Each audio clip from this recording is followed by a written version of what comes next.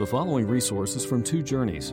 Two Journeys exists to help Christians make progress in the two journeys of the Christian life, the internal journey of sanctification and the external journey of gospel advancement. We do this by exporting biblical teaching for the good of Christ's church and for the glory of God.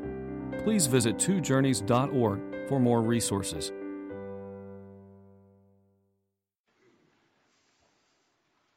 In Isaiah chapter 6, the prophet Isaiah had an extraordinary vision of God.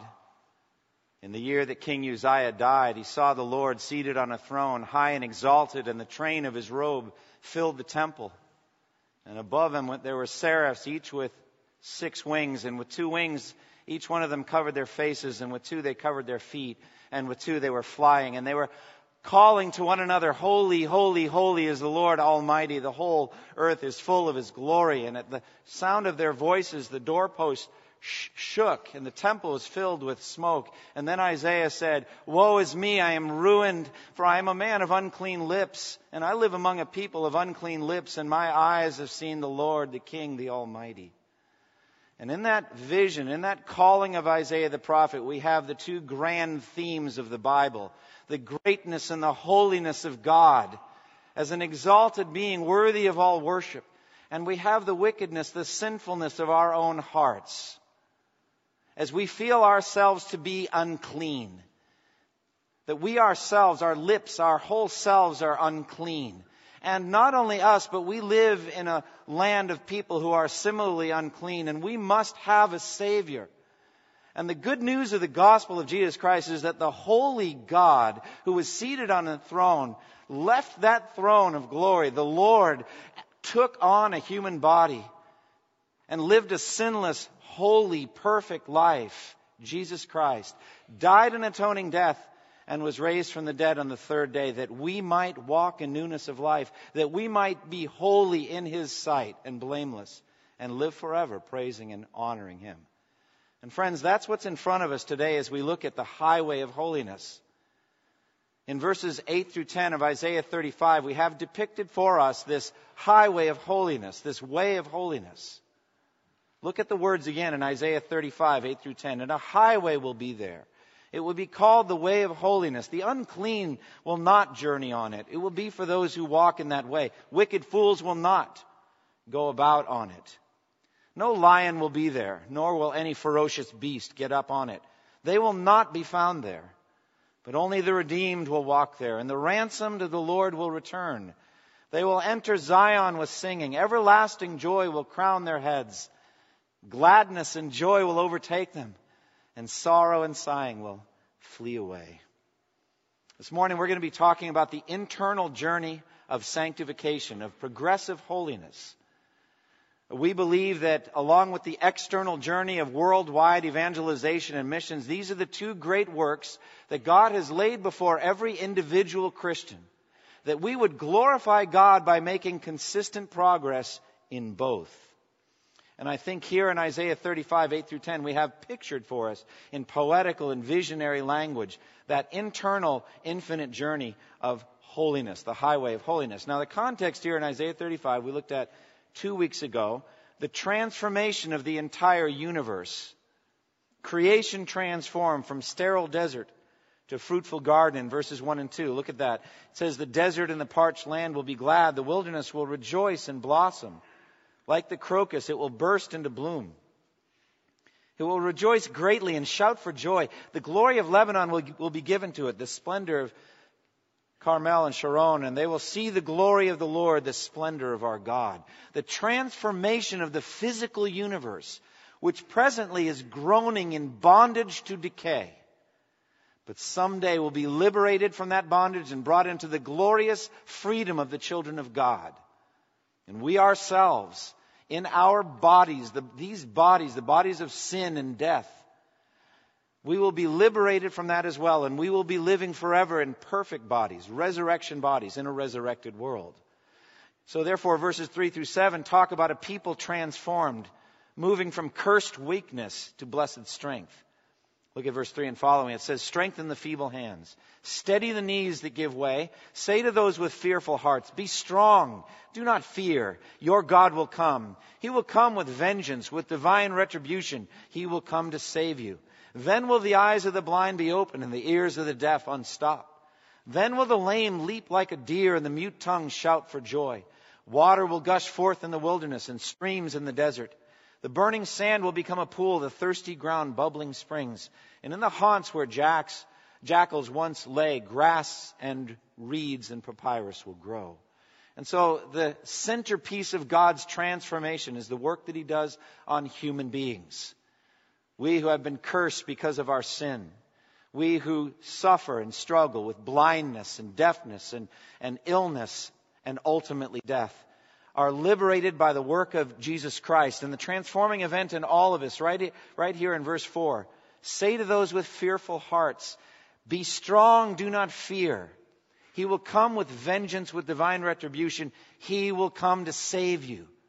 And Jesus Christ is the fulfillment of that prediction, that prophecy. Jesus Christ has come to save us and to rescue us and to bring us into the glorious freedom that He has in mind. That's the transforming event. Now, 2 weeks ago I said there's just not enough time to go through verses 8 through 10 to speak of the journey of the transformed. We who have been redeemed, we who have been rescued from Christ, by Christ, we have laying before us this incredible highway of holiness. And it's described here beautifully. Now, I think the backdrop of this is the religious life of Israel. We were talking about this in the Bible for Life class. Old covenant worship made provisions for a 3 times a year pilgrimage where the Jews would go up from wherever they lived in the Promised Land, and they would move up 3 times a year to that one place that God had chosen for them to worship. Deuteronomy 16:16. 3 times a year, all your men must appear before the Lord your God at the place He will choose, at the feast of unleavened bread, the feast of weeks, and the feast of tabernacles. No man should appear before the Lord empty-handed. And so 3 times a year there would be a pilgrimage, a movement in the Promised Land. And the Jews would assemble and they'd start to move and they would go up. In history, redemptive history, eventually it became identified as Jerusalem, the city of David, which came to be known as Zion, the place where God dwelt together with His redeemed people. And so 3 times a year the people of the Jewish nation would assemble and start to move up. As a matter of fact, many of the psalms in the Psalter are called songs of ascents. And these would be psalms that people would sing as they were ascending to Jerusalem. And they would sing together. Psalm 84, for example, in verse 5. says, "Blessed are those whose strength is in you and who have their hearts set on pilgrimage." And so there is in the Old Covenant a provision for a pilgrimage, and they would be moving up to worship God at the temple. After the exile to Babylon, however, the temple was destroyed and the Jews were scattered.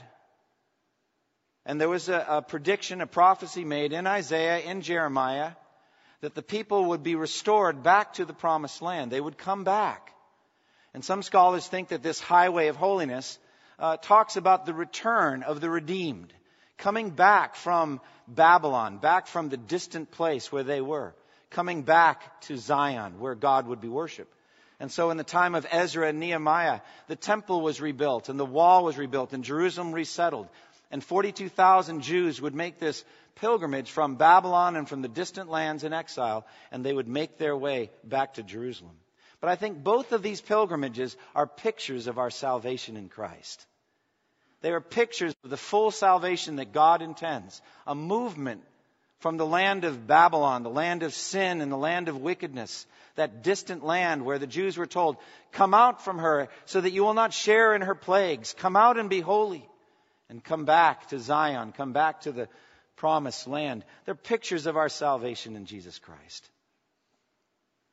And so Jesus said to the woman at the well, "Believe me, the time is coming where neither at this mountain nor in Jerusalem will you worship the Father." God is spirit, and He is seeking those who will worship Him in spirit and truth. So it's not just one location we have to go to, but it's a spiritual pilgrimage that we're on now. It's not a locational thing. It's not something you have to physically get up and go on. It's not somewhere you physically have to walk, but it's a spiritual journey. So look at the words. It says a highway will be there. Verse 8. It will be called the way of holiness. So picture a raised, a graded road, a highway built by the king for the economic unity of his empire, making it easy to travel within the empire, enabling commerce, enabling him to dispatch soldiers to get wherever they needed to go if there were hotspots, enabling communication from the center, from the throne out to the hinterlands of his empire. The Romans built a quarter of a million miles of roads by which their empire was united. And so picture that kind of a highway built by the king. But it's called here the way of holiness, this highway of holiness. What do we mean by holiness? What does that mean? The word, I think, implies a separation. When the seraphim were crying, holy, holy, holy, they're talking about the infinite gap between God the Creator and they as created beings. There's an infinite gap between God and everything that He made. God is God. He is high and exalted above us. Even though the seraphim were not in any way wicked, they were not in any way defiled, still God was high and exalted positionally above them. The word holy is used over 600 times in the Bible. If you add words like holiness or sanctify or sanctification, we have over 700 uses of this word group. And so this is an incredibly important idea. The separation of God above us as a creator. And then for us also, the separation that God has from all wickedness. Separation from all evil. God is light, and in Him there is no darkness at all. And so the idea here is a movement away from uncleanness, a movement away from the unclean city or the unclean land, and going to be in the presence of a holy and pure God. It says, wicked fools and the unclean will not be permitted on it. There is an exclusive nature of this highway. It says, only the redeemed and only the ransomed may travel on it. And it says it's a picture of safety. No lion or ferocious beast will get up on it. A picture of protection and security. I think no Christian has ever had such a clear idea or vision of this highway of holiness as did John Bunyan, the Puritan writer in the 17th century, who wrote Pilgrim's Progress. And he depicted the movement of an individual Christian from the city of destruction across a highway, a road, to the celestial city. That's the highway of holiness, that journey that we travel from death to life, from the city of destruction to the celestial city. And at one point, as Christian, that's the main character in Pilgrim's Progress, is traveling, he looks ahead and he sees a lion on the left-hand side and a lion also on the right-hand side of the road, on each side. And he is terrified. As a matter of fact, 2 other travelers have already run and turned back, and they're terrified and they don't want to make progress. But on the other side of these lions is a guide, a voice, a man saying, don't be afraid of the lions. They're chained, though you can't see the chains. So if you stay on the road and don't get off it, left or right, you'll be safe. Walk right through. I could imagine Christian feeling the hot breath of the lions on his face and maybe hearing their claws as they swipe by, but they couldn't get at him. And so Isaiah says, no lion will be on this road, no ferocious beast. It's a place of security and safety. Now, I believe that this highway of holiness is picturing the way of salvation that is ours in Jesus Christ. Salvation comes to us in stages. We don't get it all at once. Justification is the beginning of the Christian life. But inevitably, justification, the beginning, whereby all of our sins are forgiven, and the righteousness of Jesus Christ is imputed or credited to us, and we are adopted into the family of God and seen to be perfectly righteous and holy in His sight, is merely the beginning of the salvation process. Inevitably, after justification comes sanctification. Every individual who is justified immediately begins this highway of holiness. And this is a process. And some people struggle with this idea. The idea of salvation is a process. But it's taught very plainly in the Bible. Philippians 2:12 and 13 says, therefore, my dear friends, as you have always obeyed, not only in my presence, but now much more in my absence, continue to work out your salvation with fear and trembling, for it is God who works in you to will and to act according to His good purpose.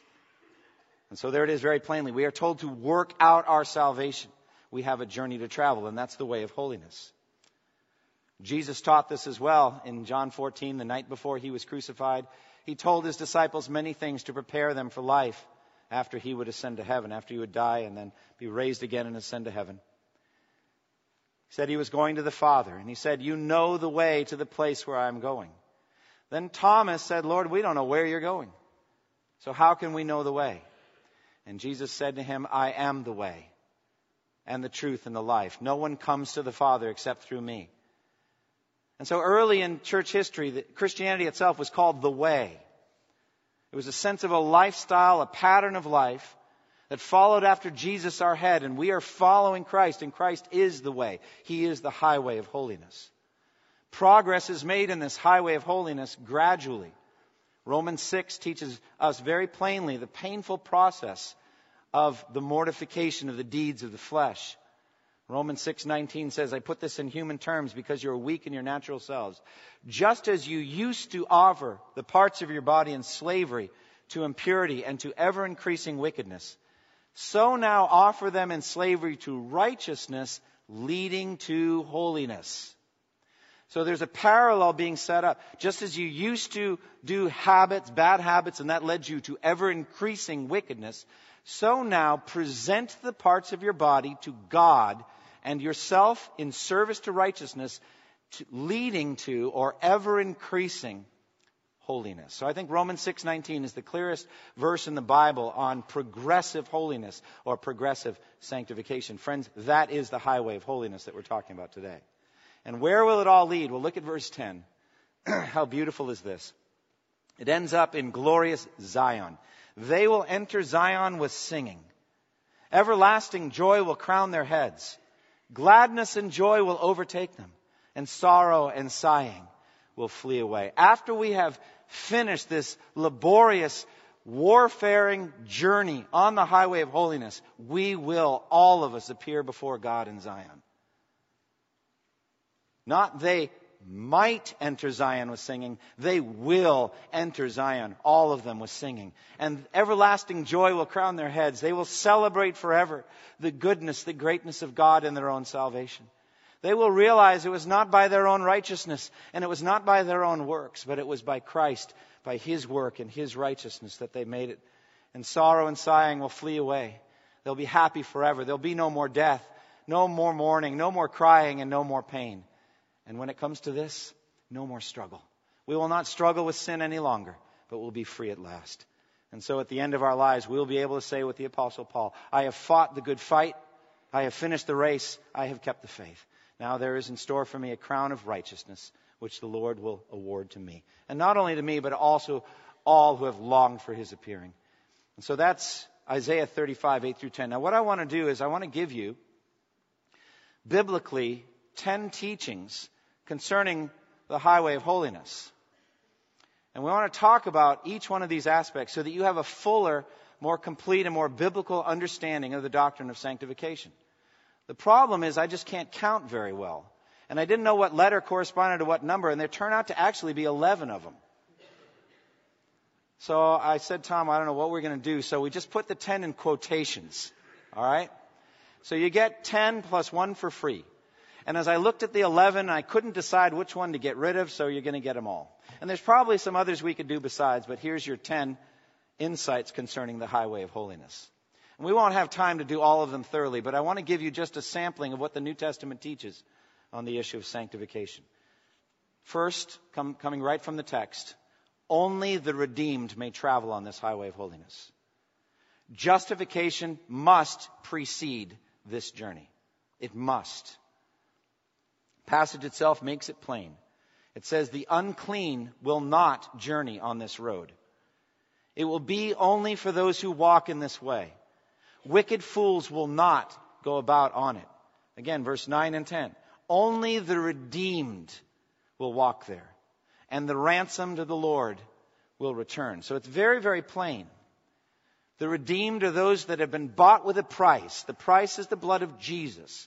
Only by the blood of Jesus can we be redeemed from slavery to sin or ransomed from our captivity in sin.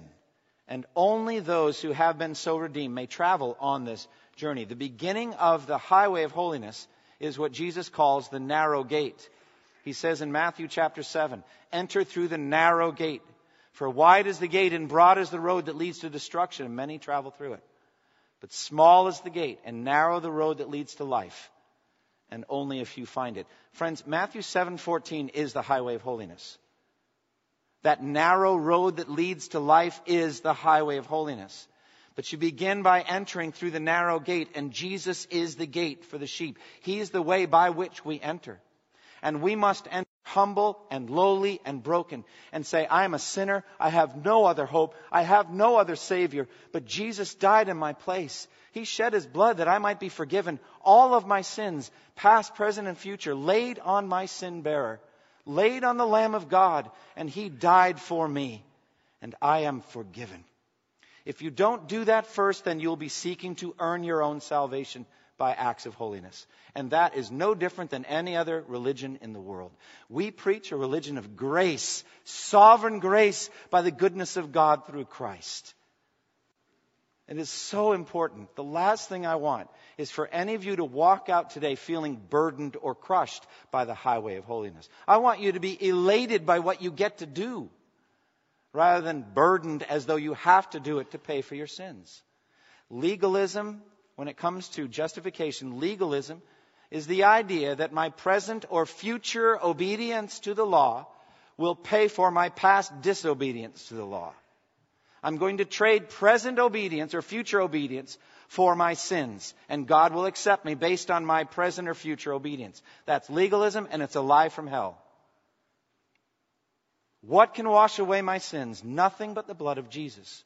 And you need to know, as you're making progress in this highway to holiness, that already I am redeemed. I'm already ransomed. I'm already clean. It's very, very important that you keep that in mind. So point 2. There's an already but not yet aspect to our progress on the highway of holiness. In effect, the New Testament says to us, you are holy, so be holy. You're already holy, so be holy. Justification gives us perfect holiness positionally in God's sight. Probably the best passages that teach this are Romans 4, 3, and 5. Romans 4:3 says, what does the Scripture say? Abraham believed God, and it was credited to him as righteousness. So you believe in Christ, you believe in the gospel, and $1 trillion of righteousness is credited to your bank account. And it's more than enough. And it's a gift, a free gift. And again, Romans 4:5 says, and this is just shocking, if you don't understand justification by faith apart from works, these words just make no sense to you. Romans 4:5, however, to the man who does not work, but trusts God who justifies the wicked, his faith is credited to him as righteousness. That's the solid rock under your feet while you make progress. I'm already holy. I can't be any holier in God's sight than I am. And so therefore, the highway of holiness is a call for us to live up to what we already are. Ephesians 4:1 says, as a prisoner for the Lord, then I urge you to live a life worthy of the calling you have received.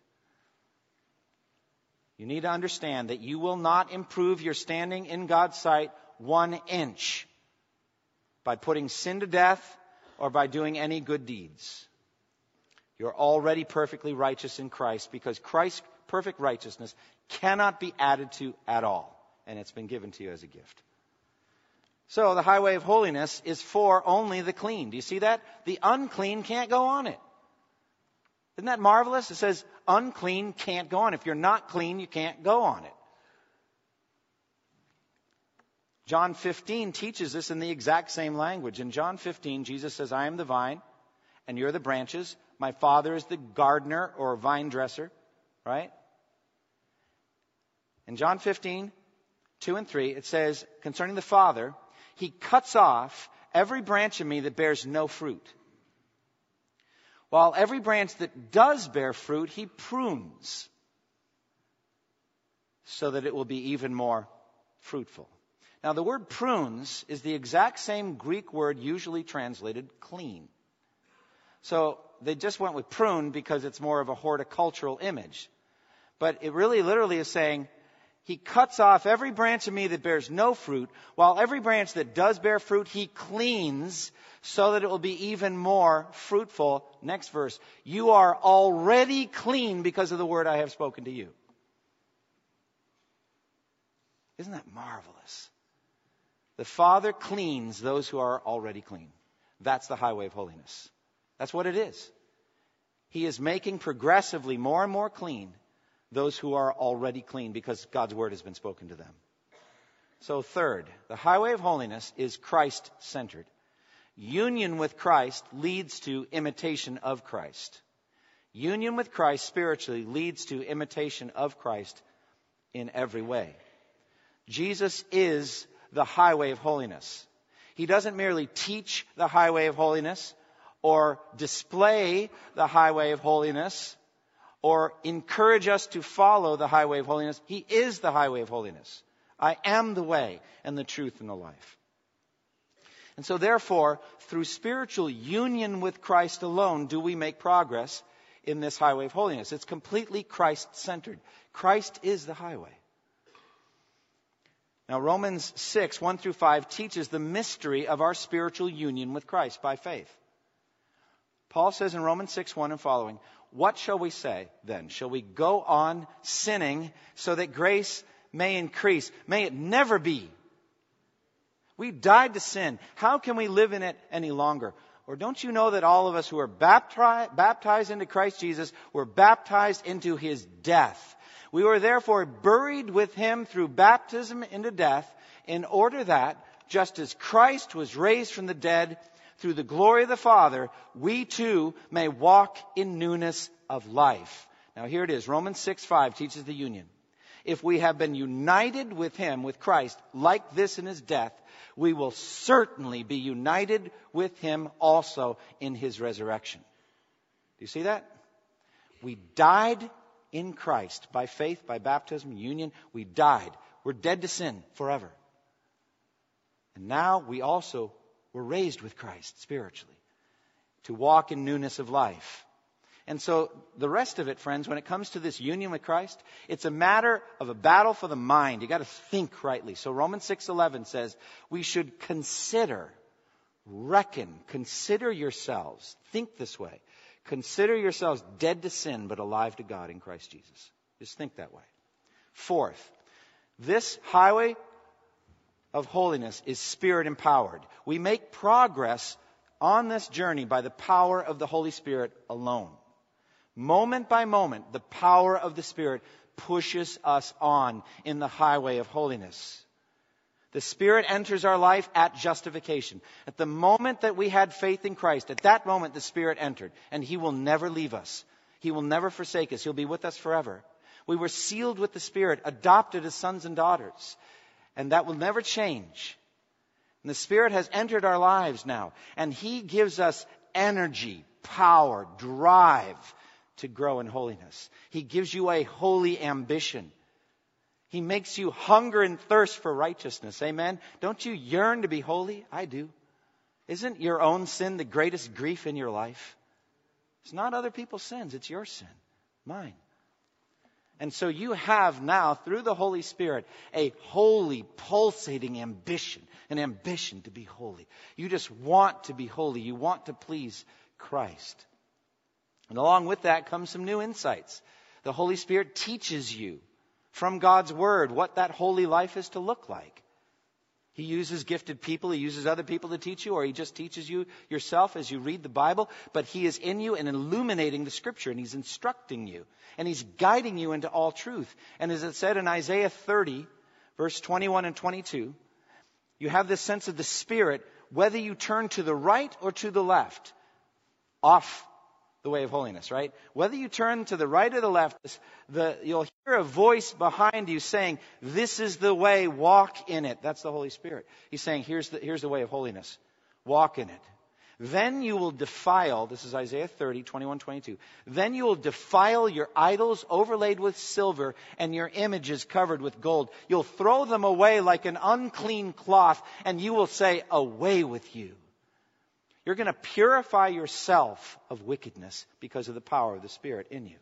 And so the Holy Spirit is with you. He's inside you. At key moments, He gives you strength to fight. When the alluring world with its siren call of destruction is beckoning on you to sin. When Satan fashions a fiery arrow to shoot right at your heart, the Holy Spirit gives you the power at that moment to rise up and put that sin to death.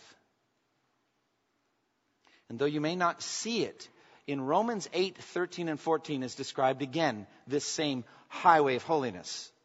You just have to look for it. It's there. But Romans 8:13 and 14, it says, if you live according to the flesh, you will die. But if by the Spirit you put to death the misdeeds of the body, you will live. Listen, because those who are led by the Spirit of God, those are the children of God. Led where? Well, what does Isaiah 35 tell you? It's called the highway of holiness. He's leading you to put sin to death. Fifth, this highway of holiness is bounded by God's laws, left and right. It's completely described by the law of God. There's nothing lacking. You're never going to get to a foggy place where you're going to say, I don't know what to do. I don't know where to go. That's never going to happen. The highway of holiness is completely described by the laws of God, bounded left and right. Now, we have to be so careful here. We are not justified by the law. We are not justified by keeping precepts of the law. We are not. Some people reduce holiness to mere rule keeping. If you get the right 5 or 10 rules, you can be really holy today. Perfectly holy today if you choose them correctly. Things you're good at, you know. And you can be really holy by keeping that small list. But the heart goes unchanged. It's not transformed. You've not had an encounter with God. That's counterfeit holiness.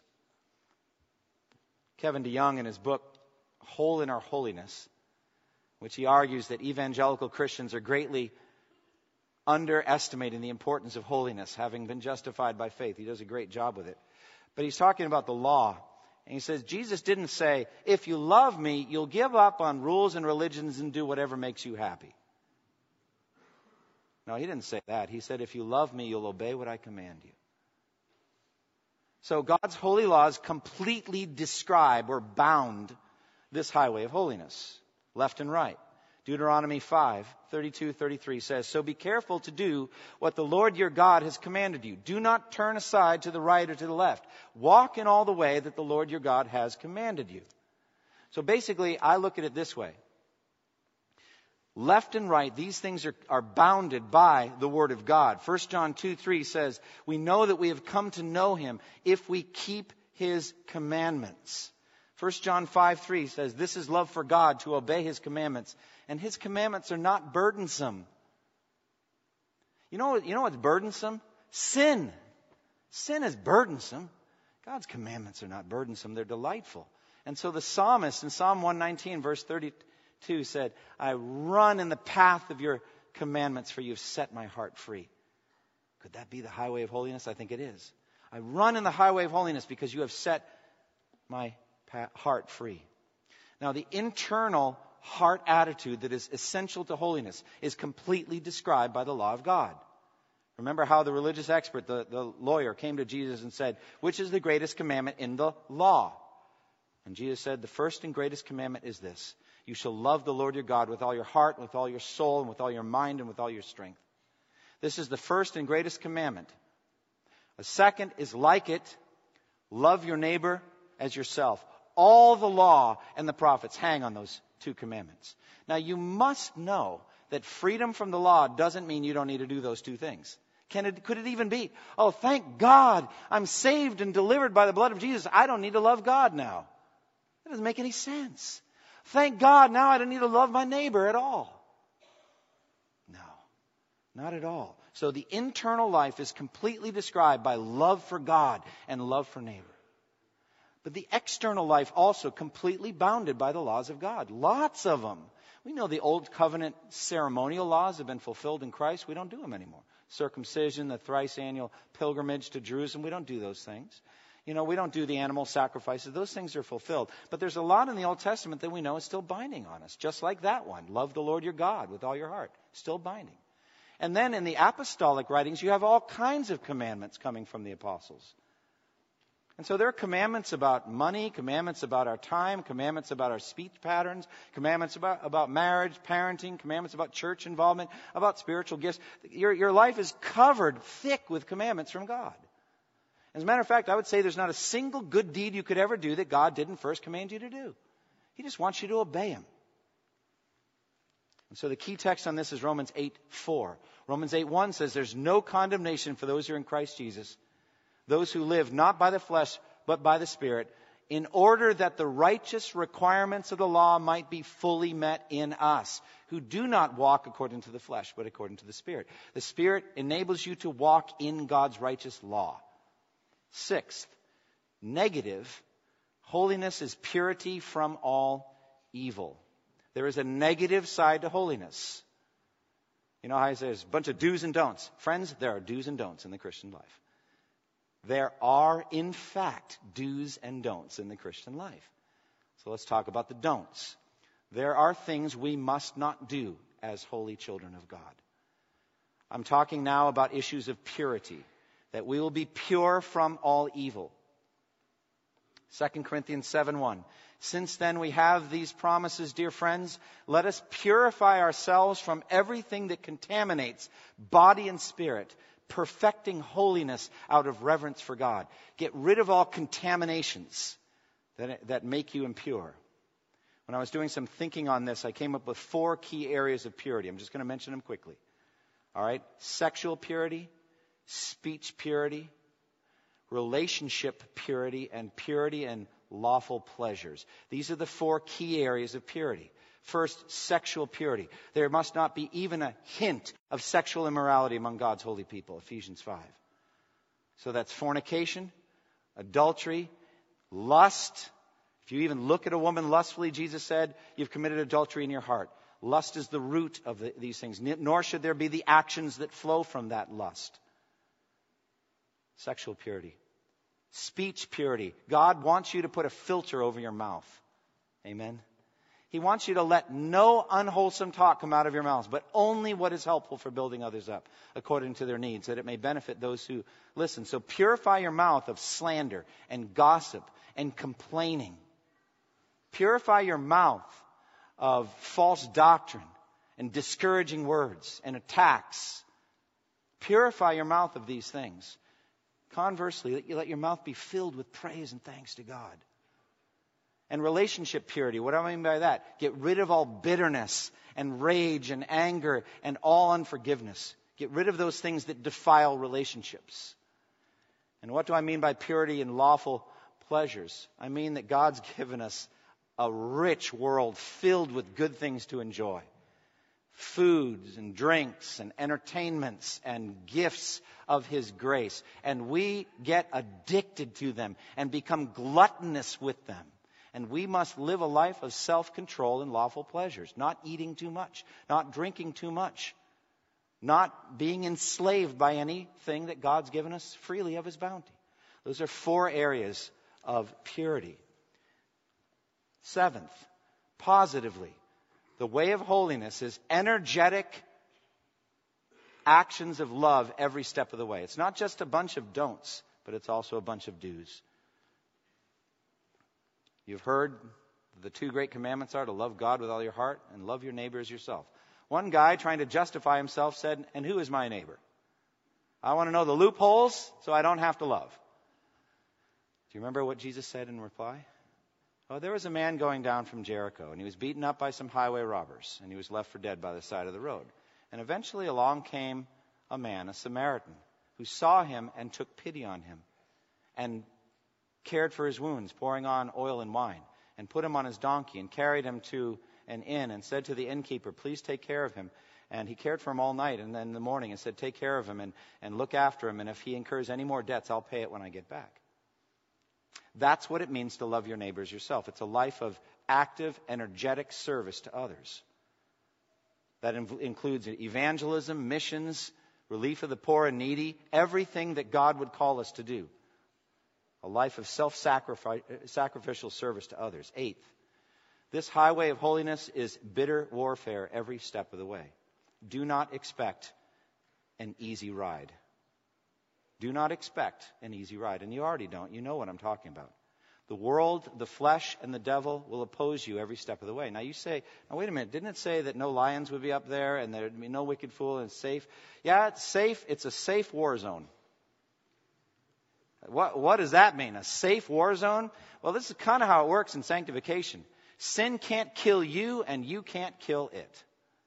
You can put individual temptations to death, but you need to be vigilant against sin patterns the rest of your life. You'll never be able to say, well, thanks be to God, I know I'll never slander again. Thanks be to God, I know I'll never lust again. I've been delivered from that. No. If any man thinks he stands, he better take heed lest he fall. But individual fiery arts of temptations, you can put those out. But it's going to be a fighting journey that we're on here. It's going to be hard. So expect the world, the flesh, and the devil. And what that means is you have to make exertion. You have to make an effort in sanctification. You can't coast. It's going to be hard work. Your deeds, your works are essential to your progress. Not in justification. There's no progress in justification. You are or you aren't. But if you have been justified, you make progress by Spirit-empowered effort on your part. You are to work out your salvation with fear and trembling. Ninth, the upward call of God every moment in Christ Jesus is this: be perfect as your heavenly Father is perfect. The Spirit's never going to cut you a break. You know what I'm saying? Never. He's never going to say, look, I know you've had a really hard time. It's been a hard week. Tell you what, I'm going to just say, don't worry about these 3 areas. I know we're working on that, but I want you to just work on these 2 areas today. He's never going to say that. And why is that? Because sin is poison and hurts you, and he doesn't want you to drink any of those 6 or 7 or 8 vials that are laid out in front of you. Don't drink any of them. And if at any point you yield and you sin, then you confess your sin under the power of the Holy Spirit, and the blood of Christ will be ministered afresh to your conscience, and you will know that you are forgiven. But the Spirit is going to constantly say this: be perfect as your heavenly Father is perfect. Be totally conformed to Christ in every area. 10th, it's a community journey, friends. We travel in a group. We're not alone on this highway of holiness. Therefore, we should care about one another and watch over, as our church covenant says, watch over one another in brotherly love. We are to strengthen the feeble knees and the arms that are ready to give way, Hebrews 12 says. We're to look out for each other and watch over each other as we make progress in this journey. Pray for each other. Hold each other accountable. We will give and receive correction. We will give and receive encouragement. We will give and receive accountability and instruction and advice and prayer on this way for one another. And finally, and here's the good news, we're going to make it. We're going to get there. We're going to get to Zion, verse 10, every single one of us. No one's going to drop out. Not one. Well, how do you know that, Pastor? Well, a lot of ways. But Romans 8, 29 and 30 is probably the best way. For those whom God foreknew, he predestined to be conformed to the likeness of his Son. That's sanctification. He predestined us to be conformed to the likeness of his Son, that he might be the firstborn among many brothers. And those he predestined, or let me say everyone he predestined, he also called, and those whom he called, he also justified, and those whom he justified, he also glorified. Now, what is glorification? Glorification is the end of sanctification. After years and years of making slow, painful progress, what's going to happen is you're going to go suddenly into warp drive on that. God, by his power, at your death or at the second coming of Christ, when at last you see Jesus face to face, you'll be instantaneously transformed and made like him, for you will see him as he is. 1 John 3, 2 and 3. You're going to purify yourself as he is pure, but someday you're going to instantaneously be rescued from the body of sin and death, and it won't trouble you anymore. And then if it isn't the second coming, it's not the end of all things, you will be a disembodied spirit mentioned in Hebrews 12, the spirits of righteous men made perfect. What are they doing up there? They're praising God and waiting. What are they waiting for? For you. Finish your race.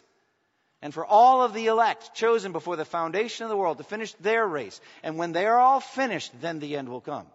And we will be raised from the dead. We're going to make it, friends. we're going to make it. So don't be discouraged.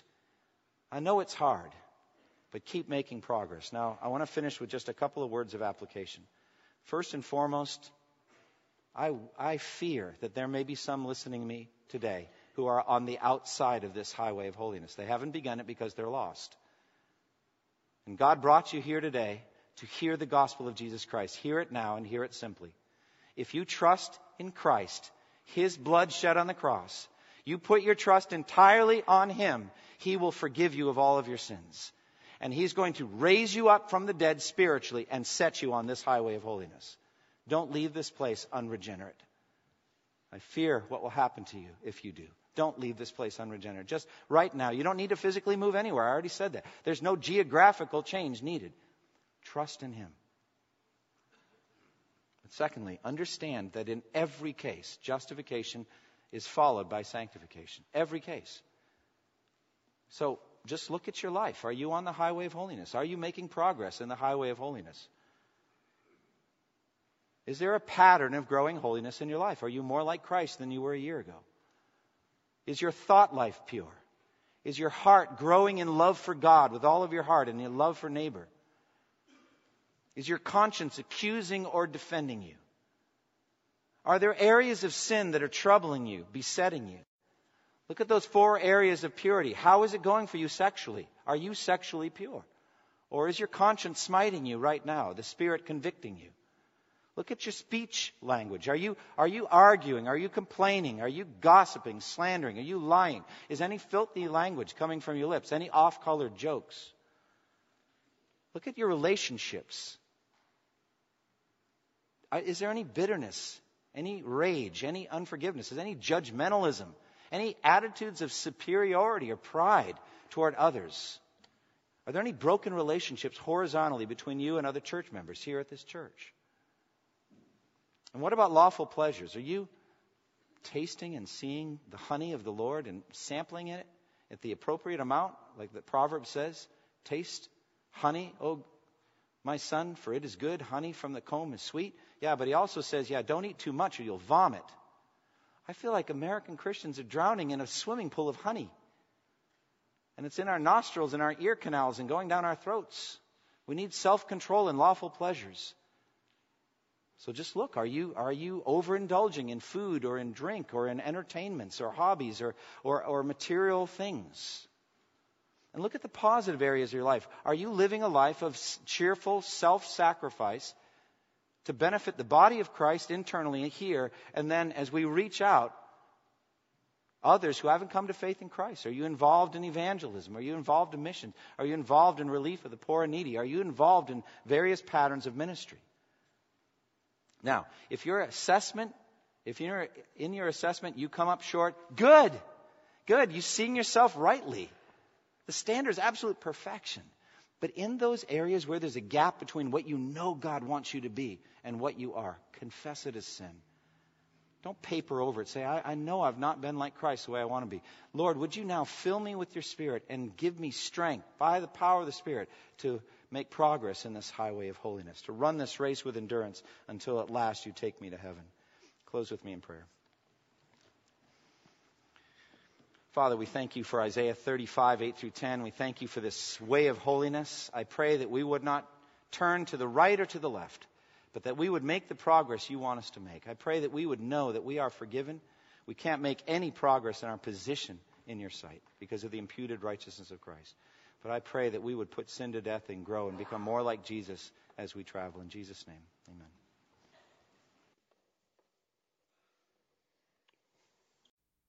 Thank you for listening to this resource from twojourneys.org. Feel free to use and share this content to spread the knowledge of God and build His kingdom. Only we ask that you do so for non-commercial purposes and in accordance with the copyright policy found at twojourneys.org. Two Journeys exists to help Christians make progress in the 2 journeys of the Christian life, the internal journey of sanctification and the external journey of gospel advancement. We do this by exporting biblical teaching for the good of Christ's church and for the glory of God.